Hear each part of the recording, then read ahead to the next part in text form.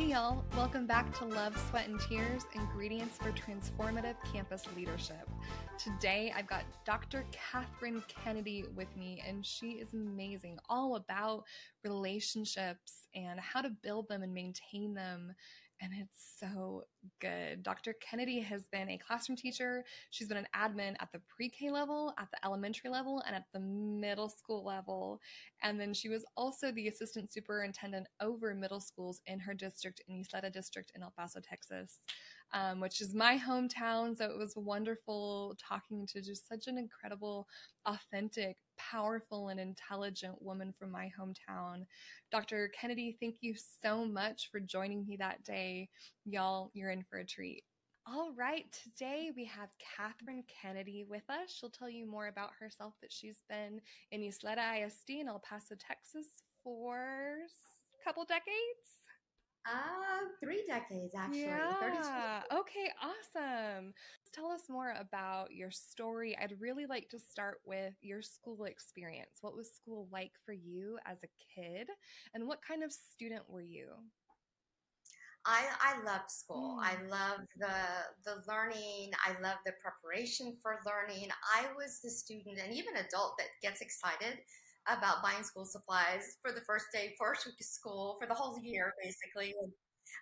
It just really, it was just something about learning was very exciting for me. And I think I was very blessed to have great teachers. In fact, starting from kindergarten, I still remember my kindergarten teacher, and we reconnected last year. Oh, wow. It was the best experience ever. When I saw her, I cried, and I felt like I was the 5-year-old that was in her classroom. But we went full circle in that her grandson was going to middle school. And so for the last 9 years, I have been the associate superintendent over middle schools. And her son was going to start middle school, and she saw my face on the website and took a chance to see if this was her student way back when. And from the very beginning, school has been just something very important in my life and something that I just love. And so, again, great experiences. I was at a K-8 school for the longest time, and then the board, the end of my 7th grade year, the board decided, let's make Scottsdale Elementary a K-6. And then I had to go to a middle school. And that was literally like the worst experience ever. So I laugh when in the role that I had, that I am actually taking care of kids in a place where I didn't feel successful. It was just a very big school, and just overall middle school in general is hard. It's physically, socially, you're going through an awkward time.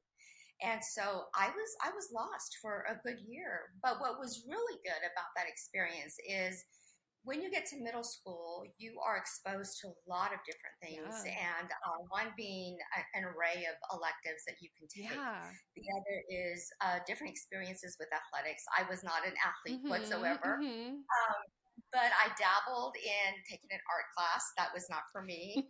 Quickly changed and went into a speech and debate class, not even knowing what that was going to be about.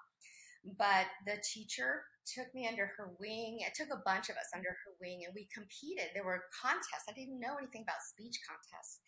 And we were performing. And at the end of that performance, I had a teacher that came up to us and said, I hope you all are going to enroll in my class next year, because we're going to high school. Didn't know who she was. So I thought, wow, this lady really took an interest. And so I signed up for her class. And lo and behold, I became a speechie. And I was in speech and debate for 4 years in high school. And the skills that you learn from that experience is unmatched. And so I did everything from poetry, prose, a lot of interpretation events. And then my junior year, she said, I want you to try debate. I thought, no way, that's not me. And she had me pair up with another peer of mine, and we ended up being ranked 16th in the state of Texas.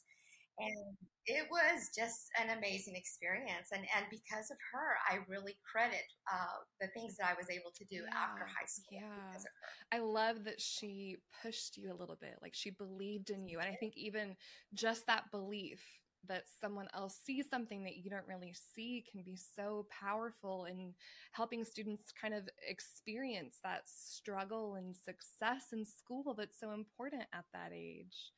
Absolutely. Absolutely. I don't know if you've seen the movie A Million Miles Away I yet. haven't, no. So that's a movie about the first migrant farmer who became an astronaut. Yes, on Prime, is it? I think I've been Yes, seeing Amazon things Prime. about it. Yes, yes.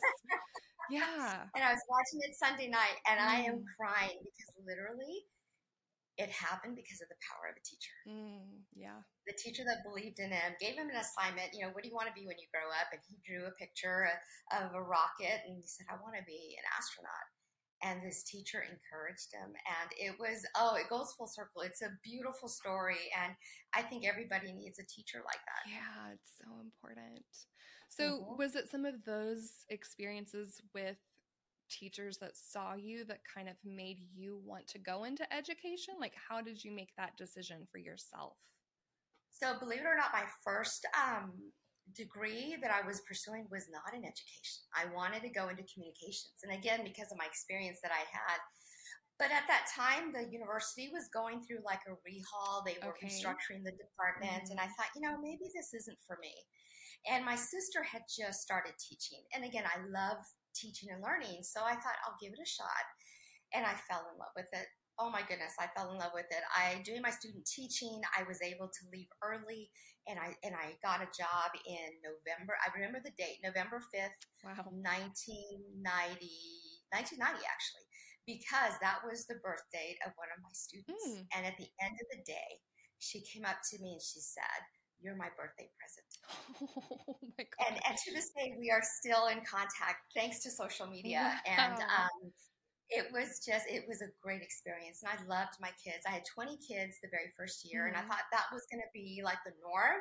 And then my second year, I had like 27, 28 kids. Yeah. And I remember going to the administrator saying, I think I have too many kids. And he's looking at me like, no, you're good. You're good. Yeah. And I just fell in love with teaching, Mm. and everything I did was because of my kids. Mm. And so when I would talk to them after they left my class and they'd go to sixth grade or they went to middle school, and they would come back with just a horrible experience, and that really saddened me because I thought everybody felt the way that I felt, and if they didn't, there must have been a reason. And that's why I thought, well, maybe I need to be that principal that helps motivate and keep teachers excited about teaching and learning. And so I decided to go into administration. But alongside that, I wanted also to be an attorney. And I thought maybe I can be an attorney of educational school law.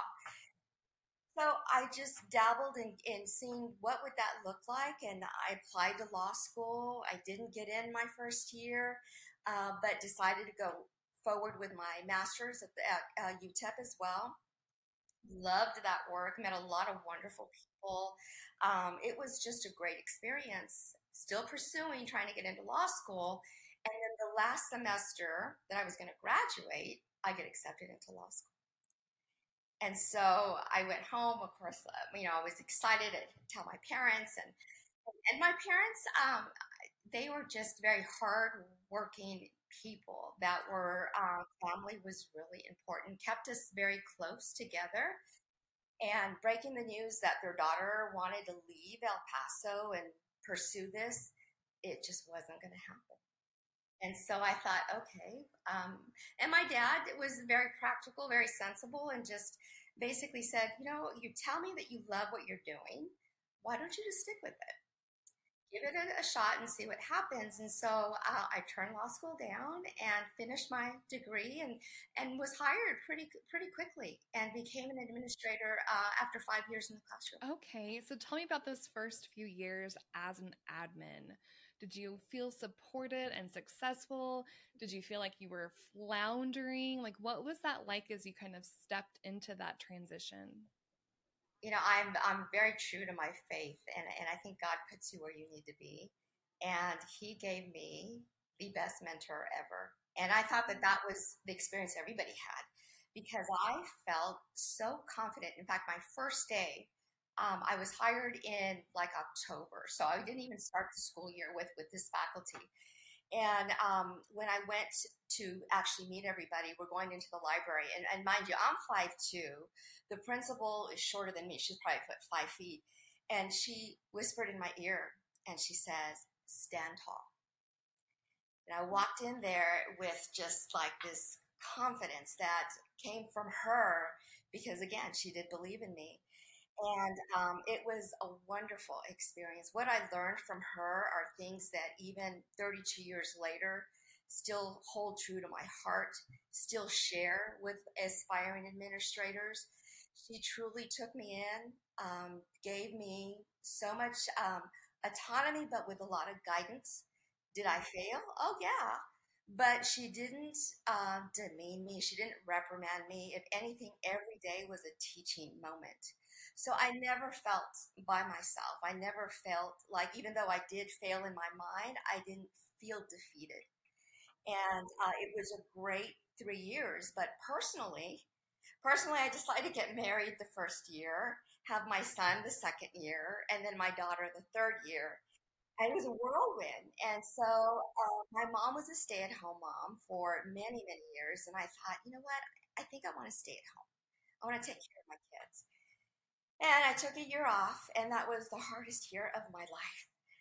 Cried a lot, called my mom a lot, like, Mom, how did you do it? You had 4 kids. I have two. And I realized too that I missed working. I missed being around school, the kids, the whole, hustle and bustle of what we do. So I went back to work, but there weren't any openings for administrators. So at the time, our district was partnering up with the university, and they established what was called the El Paso Collaborative. And that allowed every school to hire a literacy leader, which is what we call now instructional coaches. So that was an eye opener for me, learning how to really teach reading and writing across the board. Now, mind you, I was in the classroom 5 years for only one grade level, and now I had to go back and teach best practices, reading and writing, grades kinder through sixth grade. And it was a wonderful, wonderful experience. I went back to the school that I was the AP at. So I saw somebody in my role as an assistant principal, and I had to let go of that and then just focus on being that coach, that literacy leader. And it was a great experience, and it really helped strengthen me professionally. And we always say that administrators need to be that instructional leader. Yeah. And I was really given the tools to make that happen because I stayed in that role for about a year and a half, and then went back into administration. Yeah, that's fascinating that you had that component of your career to kind of take back into the administrative role. Right. Wow. Right. I think everybody needs to do that. Yeah. Yeah. So as you kind of go back into administration, how was that? Did you feel that importance of the instructional coaching to like pressure to like get in there and help teachers? Were you able to do that? How did you maintain that balance? Yeah, absolutely. And that's you hear it all the time that great principals never forget what it's like to be in the classroom. Right. And so I carry that with me. And even whatever role that I had, because my job is to help make that person, the campus, the kids, better than when they started. Yeah.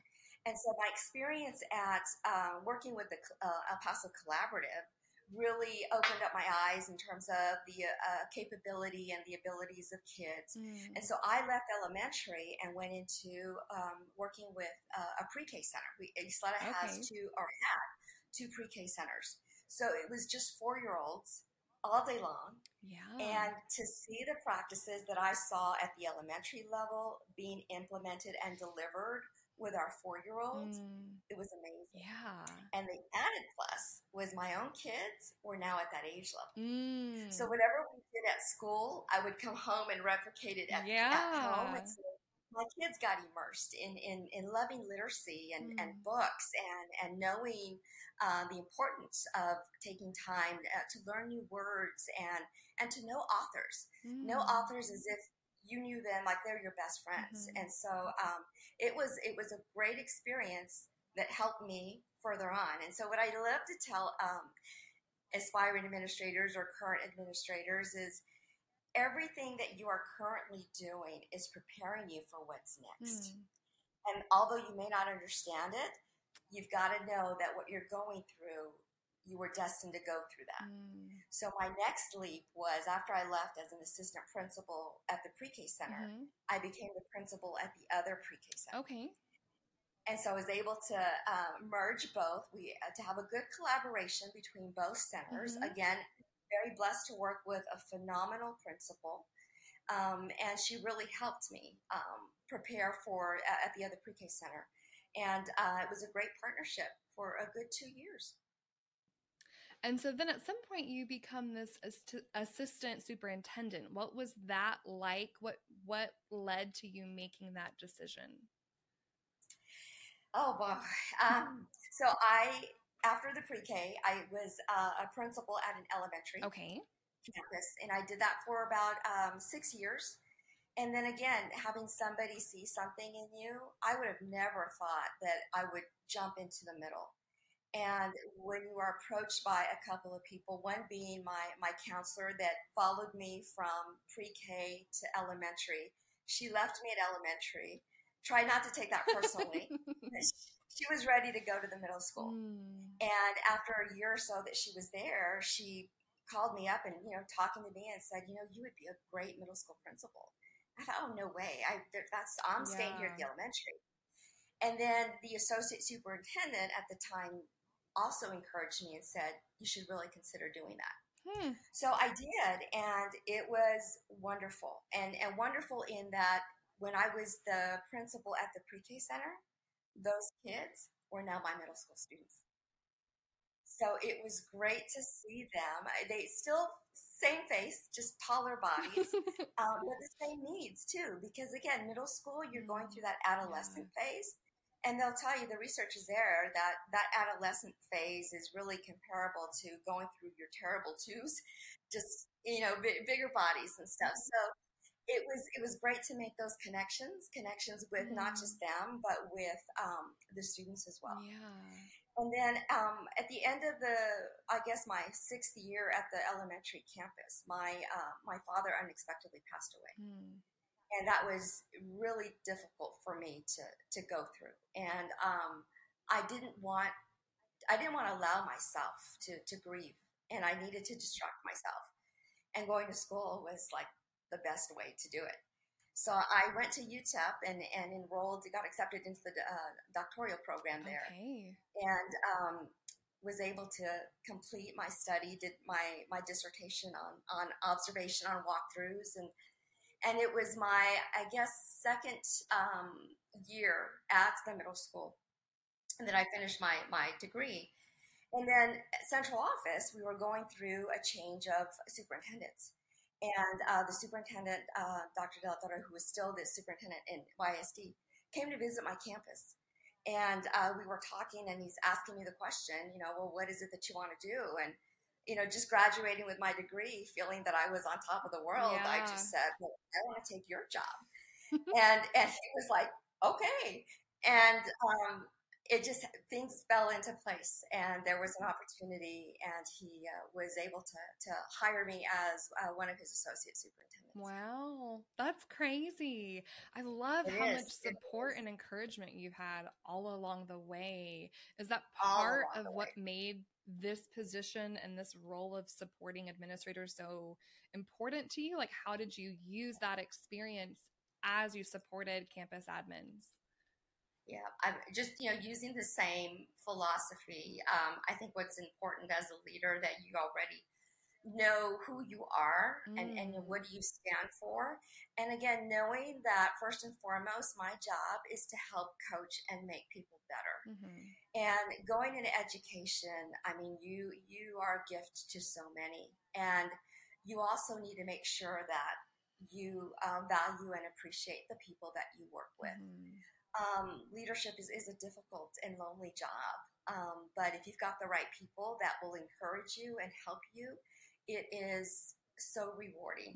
And you'll continue to do your best, and you'll continue to succeed because of the people that believe in you. And so the people that I surround myself with I want to make sure that they're given the same experience that I had. Mm. And again, there's a reason why I went through what I did, and I have met people along the way because they impact you. They may play a certain role in your story, whether it's a title of a chapter or the entire chapter or a good three-quarters of the whole book.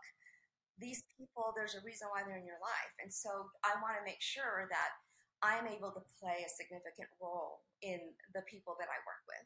There's a reason why that, yeah, there's a reason why they're in your life. And so you want to make sure, or I want to make sure that I also play a significant role in the lives of the people that I supervise, that I work with. I just read recently that a true measure of success is truly how you treat others and how others remember you by. And so how you treat people is important. And that's something that growing up, my father would always say, you've got to live by the golden rule. And as simple as that phrase is, it's difficult. It's not very easy for people to treat people nicely. Yeah. I mean, the fact that we have to have what's called an SEL class because people are forgetting how to treat each other, that's significant.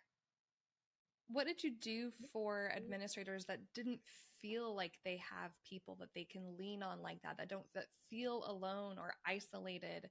If a campus level admin is hearing this and saying, that sounds great, I don't have that, where can they go to get that? What would you say? I think it's important that you seek out a group of mentors. Whether if you don't feel you have that support in your district, there are people around the city that are pretty prominent and they carry a good reputation and you need to reach out and find some help and network with each other. Everything that you do as a leader has to be so purposeful, so deliberate. And so when we plan for meetings, when we plan for just one-on-one conversations, it's got to be something that you need, that you know that when they walk away, they're gonna learn something from that. I just, as a leader, I've just always made it very wanted to make sure that they didn't feel alone. And so even as a leader, if I see somebody that's struggling and I'm not quote unquote their supervisor, I have a responsibility and an obligation to help them. And so I will, provide that support. And so if anybody needs help and support, they can definitely call me because I'll be there for them. That's so sweet. We talked about this kind of motto of know yourself, know your people, and know your plan. I'd like to kind of break that down a little bit and talk how we can do that and why it's important. So talk to me about that knowing yourself element. We've touched on it, but how was it that you came to know yourself, and how did you lead people in knowing themselves as an administrator, as a leader? So I would tie everything in with values. What do you stand for? Who are you? What are you going to advocate for and fight for? And so, if I were, and there's so many, every year you need to start by reminding your staff the values of the campus. What do you hold true to yourself? And it starts with you. Because as a leader, you want to try to sway people to the vision that you have in place. And so you need to define those values and make it very clear that you are a person of integrity, that you're going to be honest with them. You expect hard work, and you model. You have to model those behaviors every time because you're on 24/7. Right. And so once you do that and you're able to persuade, convince that people, really believe in what you're doing, then they'll follow you, and there's nothing that they won't do for you. So once you know who you are, what you expect, then you need to start thinking about, all right, so what is your mission? The vision is defined by the organization. You need to make sure that there's true alignment with that. And then you need to know what your plan is. What exactly are you going to accomplish? And how are you going to get that done? And outline it. And everything that you do must be part of that framework, that plan. I would love to hear about knowing your people. What are some ways that you've seen that practiced really well? So when you talk about success and the culture of an organization, Mm-hmm. it's all about relationships. And the research is there. You'll find it whenever anybody talks about culture, they'll tell you it's relationships, relationships, relationships. So you've got to be very genuine. And one thing I remember, because campuses you are dealing with so many different personalities. Just like with as a parent, your kids are very different, right? Um, and I remember having a conversation with a former superintendent of mine, and I was having some difficulties with just getting along with individuals, and he told me, he says, you got to remember, you've got to love all your people. I said, all of them? And he says, yes, all of them. Yeah. And so what exactly does that mean? And it's just simple things that make a huge impact, a huge difference. And one is truly taking the time to get to know who they are as people, not as the fifth grade teacher or the secretary, but who they are as a person. Because you don't know their story. There's their home life and their work life, and in order for them to be successful at work, they've got to be successful at home too. And so they need that support, and that's when you come in, because when you've got employees who have kids that are sick, or they're the caretaker of their parent, you've got to be empathetic and know that there are some things that are going to happen, and they're going to need time, and they need to trust you, that they can confide in you. And once you have that established, then you know that when they're at work, they're going to give you 100% and do whatever you ask them to do, that they'll go above and beyond because you went above and beyond for them as well. And so you have to be genuine and take the time to talk to them and really know who they are as people. What were some of the ways that you did that? Would you meet with folks one on one? Did you meet in groups or teams? Like, how can we make time for that? We know it's important, why it's important, but it seems like there's a million things that have to get done. And truth be told, we can't do the job well without it, but Right. it can fall through the cracks. So what are some ways that you would actually do that, make that time to get to know your people? Yeah, so every year at the beginning of the year, you have those one on one conversations with them just to get a pulse check. I think when you are a principal for the first time, you definitely set up those meetings and really ask them a lot of questions and get to know them. But make sure that that's not the only time you do that, because every year is a new year. And so you need to invest at the beginning of the year, actually throughout the year. Simple things that I would do every year. I would have a form that I would ask them to complete so that it would remind me the name of their spouse, of their kids, their favorite snack, their favorite book, candle scent. Because then throughout the year, if when time was right, I would really look at that information and make sure that they know that I remember, and do things like write them notes, make sure their favorite candy was in their mailbox, birthday cards, Christmas cards. One thing I would do is, I know that there's life outside of school.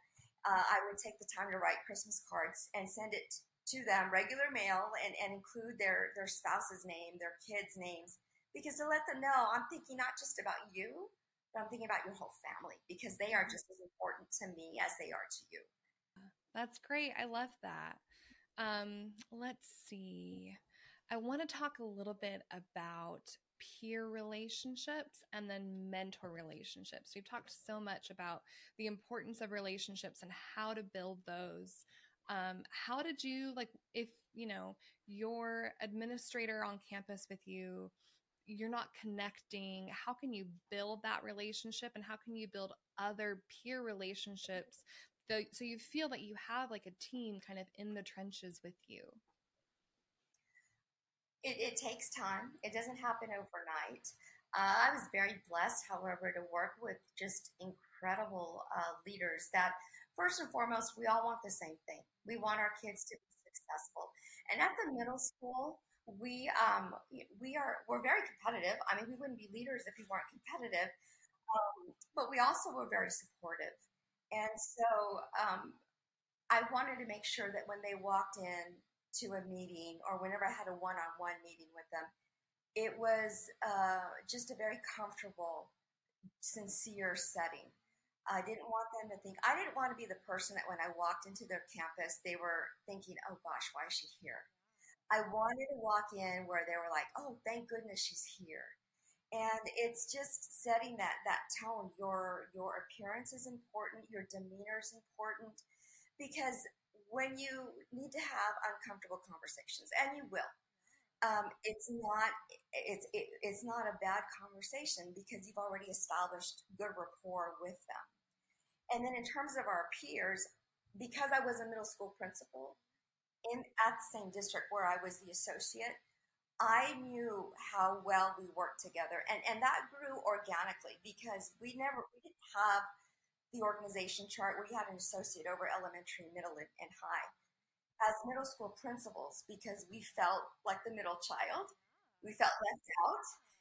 We created our own little cadre, and that really helped me when I transitioned as the associate because I already knew just how powerful this group is. So that whenever any new principal came in, I would tell them from the get go, you're going to walk into a group of principals that are very cohesive, very supportive, so that anything you need, we will make time to talk about it to help each other so that they don't feel like they're the only ones going through certain things. And it's uncomfortable to air your laundry out to others because sometimes you feel you're the only one going through certain problems. But in reality, we all go through it. And so they need to know that they can count on each other to make sure that if they have a question, they can reach out and call. Whether it's me or whether it's their colleagues, we establish that rapport with them. Mm. I know that you've done some work with associations in the state also, especially for, principals in rural districts or where there's really not very many other people. What have you gotten out of that kind of relationship? So working with organizations is so important, and I recommend that for everybody. You need to get involved outside of your campus, outside of your district, because you only know what you know. And so when you start looking elsewhere, you see, wow, there's just great opportunities across the board. And so I was very blessed to work with TALAS, which is the Texas Association of Latino Administrators and Superintendents. And it gave me a great feeling because I've only worked with one district, and to have an opportunity to work with all of the districts of Region 19, it really opened my eyes to think, okay, we're again very competitive. And so of course, you want to work with the district that's the district of champions. Who wouldn't want to work for that organization? But you've also got to realize that education, you are dealing with, working with our future, our kids. And so you want every child to experience top-notch quality instruction. And if you think, and I'll give you an example, in Isleta, we've got some great systems, great people in place. And so you think that that's the way it is across the board. And when it's not, then it's like, you know what? I've got a responsibility to help others because you want the best experience for all of our kids, regardless if they go to your district. And again, you are advocating for your region. You want Region 19 to be the top of the state. And so being able to work with different people, different leaders was very eye-opening, very helpful. And it just made me realize that we've got a lot of work to do. And we've got to be ready to roll up our sleeves and help each other out because our kids, we're dealing with a different student profile right now. It's true. I'd love to talk about that. Talk about how you've seen that change over your career. Oh my goodness. It's, back when I was teaching, it was whatever the teacher says, that's the way things are going to go. Parents were very supportive. Parents were very respectful, very appreciative. And so that cascaded to their kids, and that's how the kids behaved and responded. And now it's just, there's just a lot of challenges going through the pandemic that we did. social skills are so vital, so important. And our kids lost out on some very critical um, lessons. And so we need to go back and you talk about going back to basics, but we just need to be mindful and cognizant that there's some things that were taught at home that now need to be taught at school. And, again, things like getting along with each other and being respectful and also teaching to the way kids are learning now. Technology is big. And um, I was uh, I was not very tech savvy as the way that I am now. And it wasn't because, yeah, and it wasn't because I didn't want to. It was just I wasn't forced to because I knew I had other people to help me. But when we went remote, it forced us to really use our tech skills in a way that we probably would not have used them before. And so now we've got to have a good balance because a computer cannot take away that relationship piece, that to each other. And so we need to make sure that we are still taking time to really get to know our kids and making sure that they know how much you care about them. What kind of brought you into Dallas? Like, what was it that drew you either to that particular organization? Did you know that you wanted to affiliate with some kind of platform and that was what was that like? So, going as a student, whether it was elementary, high school, I was very much involved in a lot of clubs and organizations. I love that. It's that sense of belonging, and that shouldn't have left. And for some reason, it I just didn't pursue that type of involvement.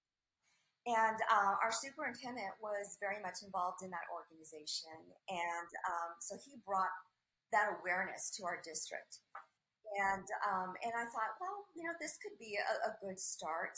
And then things just fell into place. There was a vacancy on the board, and two people that I've never worked with in our district or in the city because they don't work in our district. I got a call, and they asked me if I wanted to fulfill that vacancy. And I was like, this is a great opportunity. Why not? And I didn't know what I was getting myself into. I will tell you that. Because as I read the role of president elect, it meant that I needed to put together a conference for the chapter. And I thought, how am I going to do that? I'm used to attending conferences, not putting things together. And so it led me to reaching out to others to help and support me make these conferences happen and established some great committees, and they helped really put this conference together. They really made me look good for the last 2 years, and I'm indebted to them greatly. And so it's also a great way to give back to the community. I'm also involved in the Texas Women's Council, and so that's a wonderful organization for female leaders. And there's conferences locally and also go to also statewide as well. And so it's important that you give yourself that time. And we talk a little bit about self-care. Well, self-care is also making sure that you grow professionally and personally. And conferences like that give you that opportunity. What are some other ways that you kind of implement self-care to make sure that you can, come back day after day with the energy and excitement to do the job? Yeah, it's tough. It's tough. A lot of prayer. I'm not gonna lie. A lot of prayer. I really believe that when I wake up, I know that whatever happens during that day was supposed to happen. And so I always give myself some time just to reflect even before the day starts and ask for strength and acceptance and then just be grateful. Be grateful that I've been given another day to live. Be grateful that I've got a wonderful husband and kids and they're going to help me get through the day and so just being grateful for things really changes your mindset. It makes you start on a positive note. Exercising, I get up at 4:30 in the morning and I'll go do my spinning class. Now that I'm retired, I'm able to add a walk to that. So the first time that I got to walk around the park and I started really noticing my surroundings, to be able to look up in the sky and just see just the beauty that we have, it's just really changed my whole perspective on things. You really got, you as the leader, you set the tone and the culture of the school. And so you really need to be very positive. And in order for that to happen, you've got to fill your cup. And so filling my cup also means that I take care of myself. I surround myself with positive people, people that are going to help me learn from them. I love reading. The audio books have been a godsend recently. And then listening to podcasts and learning from others. You don't have all the answers, and nor should you. And so every day is a great learning experience. I want to talk about, as we're talking about self-care and filling your cup and doing things that kind of feed your soul. What was the difference for you when you were at home and wasn't finding that and you came back to work? What was it about work that you found kind of did that for you? I think, and I've thought about that a lot because now I think the last like 3 years of my career, I'm like, I think I could be a stay-at-home mom now. And granted, my kids are like, now they're 25, 26. So yeah, of course it would be easy.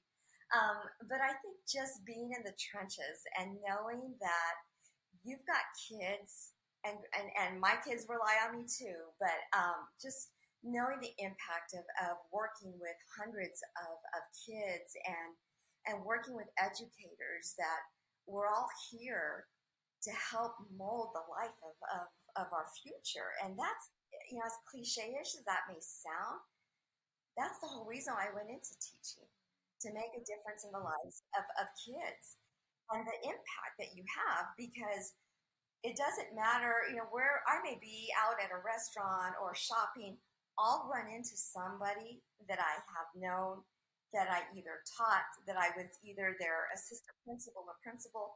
I may not be very good with names anymore, but they'll remind me. And that's very rewarding. And it just makes you understand the impact that you have. And so, did it take a toll on my personal life with my kids? I think it probably did. There was a lot of practices and games that I missed from my kids, that because I had to be at work, I had to be taking care of things. And, looking back, yeah, I probably could have changed things, but I don't regret what has happened. If anything, I've learned from it so that I'm able to tell, again, aspiring leaders, new principals, make sure you honor your family Yeah. as much as you can. You mentioned that, wherever you go, you run into people that you have known professionally. I know that has to be weighty. Like you said earlier, you're always on. Mm-hmm. How do you kind of carry that weight in a way that doesn't drag you down, in a way that I don't know, is manageable for you? I think again, it goes back to your values Mm, and your character, yeah. because you are who you are when nobody's watching. And so, if you really say that you lead with integrity, or that you are an honest person, or that you're hardworking, then it really shouldn't matter wherever you go, because you are exhibiting or practicing those behaviors. Mm, And so just creates who you are as a person. hmm. And so you're mindful about it, but I also understand that this is a career choice that I made. I chose to be this person. And so I need to be able to stand up and live up to that. I'd love to ask, what are some leaders, or who are some leaders that you really look up to and respect, that have taught you, and what have they taught you and how have they taught you? When you think of, man, I wouldn't be who I am today without this leader that you had. I'd love to hear some stories about people that have impacted you as your leader. There's quite a few. Oh my goodness. I will start first with that high school teacher, Rita Harlan. And she was just a strong teacher, very passionate teacher. So from her, I learned passion. She loved what she was doing, and you could tell. And she wanted people to feel the way that she felt. And so she really instilled that in me as a high school student. As a leader or as a teacher, just so many of them, but I'll start with Triana Olivas, who was my principal when I was the assistant principal. And with her, I learned the importance of details, not to let any stone unturned. You've got to take care of everything and to really appreciate and love your people. She loved me in a way that to this day, I'll never forget. In fact, my daughter is named after her. And I would have never have thought that I would name my daughter or name my kid for somebody, right? But the impact that she has made in my life, it still touches me to this day. Um, Great superintendents that I've worked with. Hector Montenegro, Dr. Hector Montenegro was one, and he was the one that took a chance on me and said, all right, you're at a pre-K center. I need you to go to an elementary campus. And he was very charismatic. But one of the things that he did that I have never forgotten, and I still tell him to this day, his first day on the job was there was like 63, 64 principals in the room. He went to each and every one of us. He knew our name, and he knew the campus that we were leading.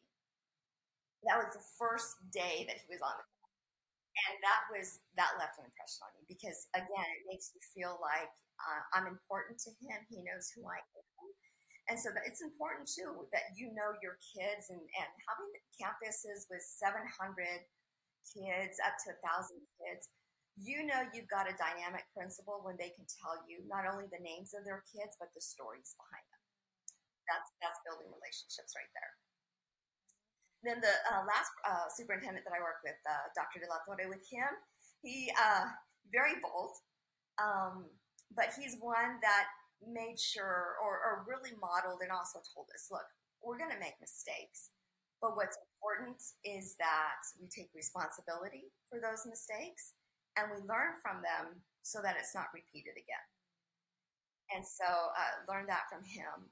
But I think the biggest leaders or mentors are my parents, without a doubt.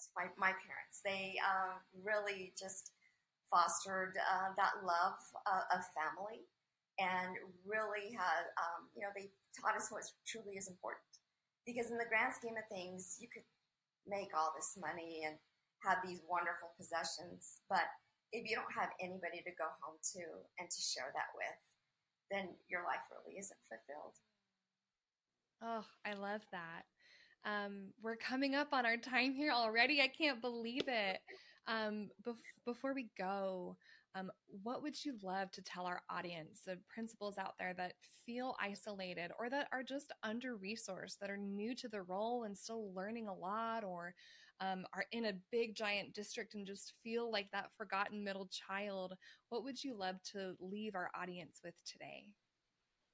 First and foremost, never forget why you're there. And you're supposed to be where you're at. Never doubt or question that. You're there for a reason. And so once you realize that that's your purpose, everything will fall into place. One, you're not alone because we've all been where you are. Your principal, or your superintendent, or your associate, we've been where you are. And so we're here to help and to support. Know that every day is a clean slate. And so whatever happened the day before, again, you're going to learn from it and make sure that tomorrow's a better day. Take time to reflect. Know that it's not a one size fits all. What worked at one campus may not work at the other campus, but you've got to believe in yourself, because if you don't believe in yourself, then how are you going to help others? And when you don't have confidence in yourself and your ability, then it's really hard to be that leader for everybody else. And so don't feel guilty taking some time to take care of you. Read, learn. You've got that self-determination and that initiative to work harder and to do more than what is expected. Just never forget who you are, and and you'll be fine. You'll be fine. 32 years flew by so quickly. I'm not going to lie. I couldn't believe it. And if somebody were to have told that fifth grade teacher what she was going to be doing for the next 32 years of her life, I would have never believed it. I love that. Catherine, thank you so much for joining me today. I can't wait to connect more. Are you going to still be around and mentoring? Like, what's next for you? Are you just, hey, I did my time and I'm stepping out? Are you staying connected to educators? Like, what does that look like for you now? I am. It's hard to just totally separate because children consume my life. I am definitely going to continue with one, educating myself and staying involved. I am still involved in the organizations. My hope is to mentor aspiring leaders, continue with that aspect. There's so much out there, and I didn't realize that there's life after taking over a school or a district, but still be in the education field. And so I want to continue doing that. I would love to start writing a book on leadership. There's so many just great gurus out there that you're learning from, and you're thinking, I could do that. I can do that. And so, yeah, this is just another chapter in my life. I definitely want to travel with my husband. We got married and had kids right away, and so we're going through that empty nest syndrome and discovering each other, and it's been a wonderful experience to do that. Catherine, is there any way that folks can get a hold of you if they just really feel like they're connecting with what you're saying? How can people kind of find you or get a hold of you? Oh my goodness, definitely. I mean, do I share my phone number and email to you? Yeah, if you'd like, or I can share your email in the show notes and we can just direct folks there, whatever Yeah, we can definitely do that. Okay. I'd love to connect with people. Okay, great. Yeah, I'll make sure you can find Catherine's email in our show notes today. If you'd like to get a hold of her, you can do that way. Catherine, thanks so much. Thank you. And there you have it, folks. Dr. Catherine Kennedy. Catherine, thank you so much for joining me that day. It was so wonderful to chat with you and hear your stories. As always, this podcast is produced and edited by Erwin Solbach. Our logo design and all of our branding work for this podcast was from Alana Kanoy at Steel Consulting. And this whole production is brought to you by Responsive Learning. You can find links to all of the resources that Dr. Catherine Kennedy mentioned in the show notes below, including links to Dallas and to the Texas Council of Women School Executives. That's it. I always forget that one. As always, y'all, thank you so much for listening, and I hope you have a great rest of your day.